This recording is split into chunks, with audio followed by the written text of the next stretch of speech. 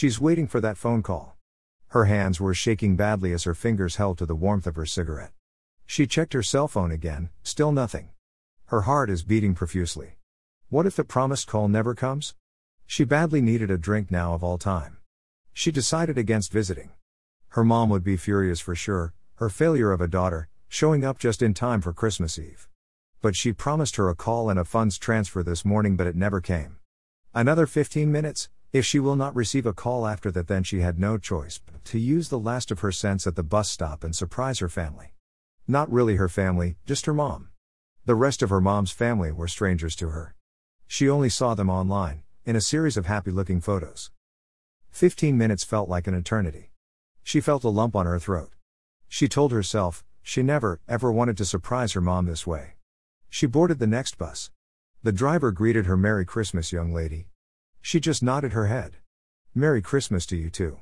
She said weakly that she can't even hear her own voice. The bus traveled in slow motion, and at last, she reached her destination. She can see the bright, gay lights on the fence, also at the top of the roof around several glowing reindeer figures. A Christmas song she's familiar with can be heard from where she stood. She walked towards the door and mustered her courage to knock. 3 knocks, nothing. She tried again, louder this time. The door at last opened up. She can feel the warmth from the inside from where she stands.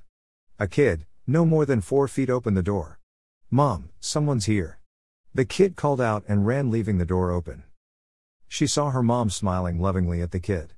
Her mom then walked towards the door and the expression on her face changed when she saw her. "What are you doing here? You're not supposed to be here." Her mom's voice sounded alarmed. "Mom, she said, but her tongue betrayed her. Her mom took out some cash from her wallet and forced it on her right hand. "Here, take it and go. I told you not to come here. You never listen. Go, you have the cash you need," her mom bluntly said. That was the cue she needs. Her heart was at its bursting point and had overtaken her mind.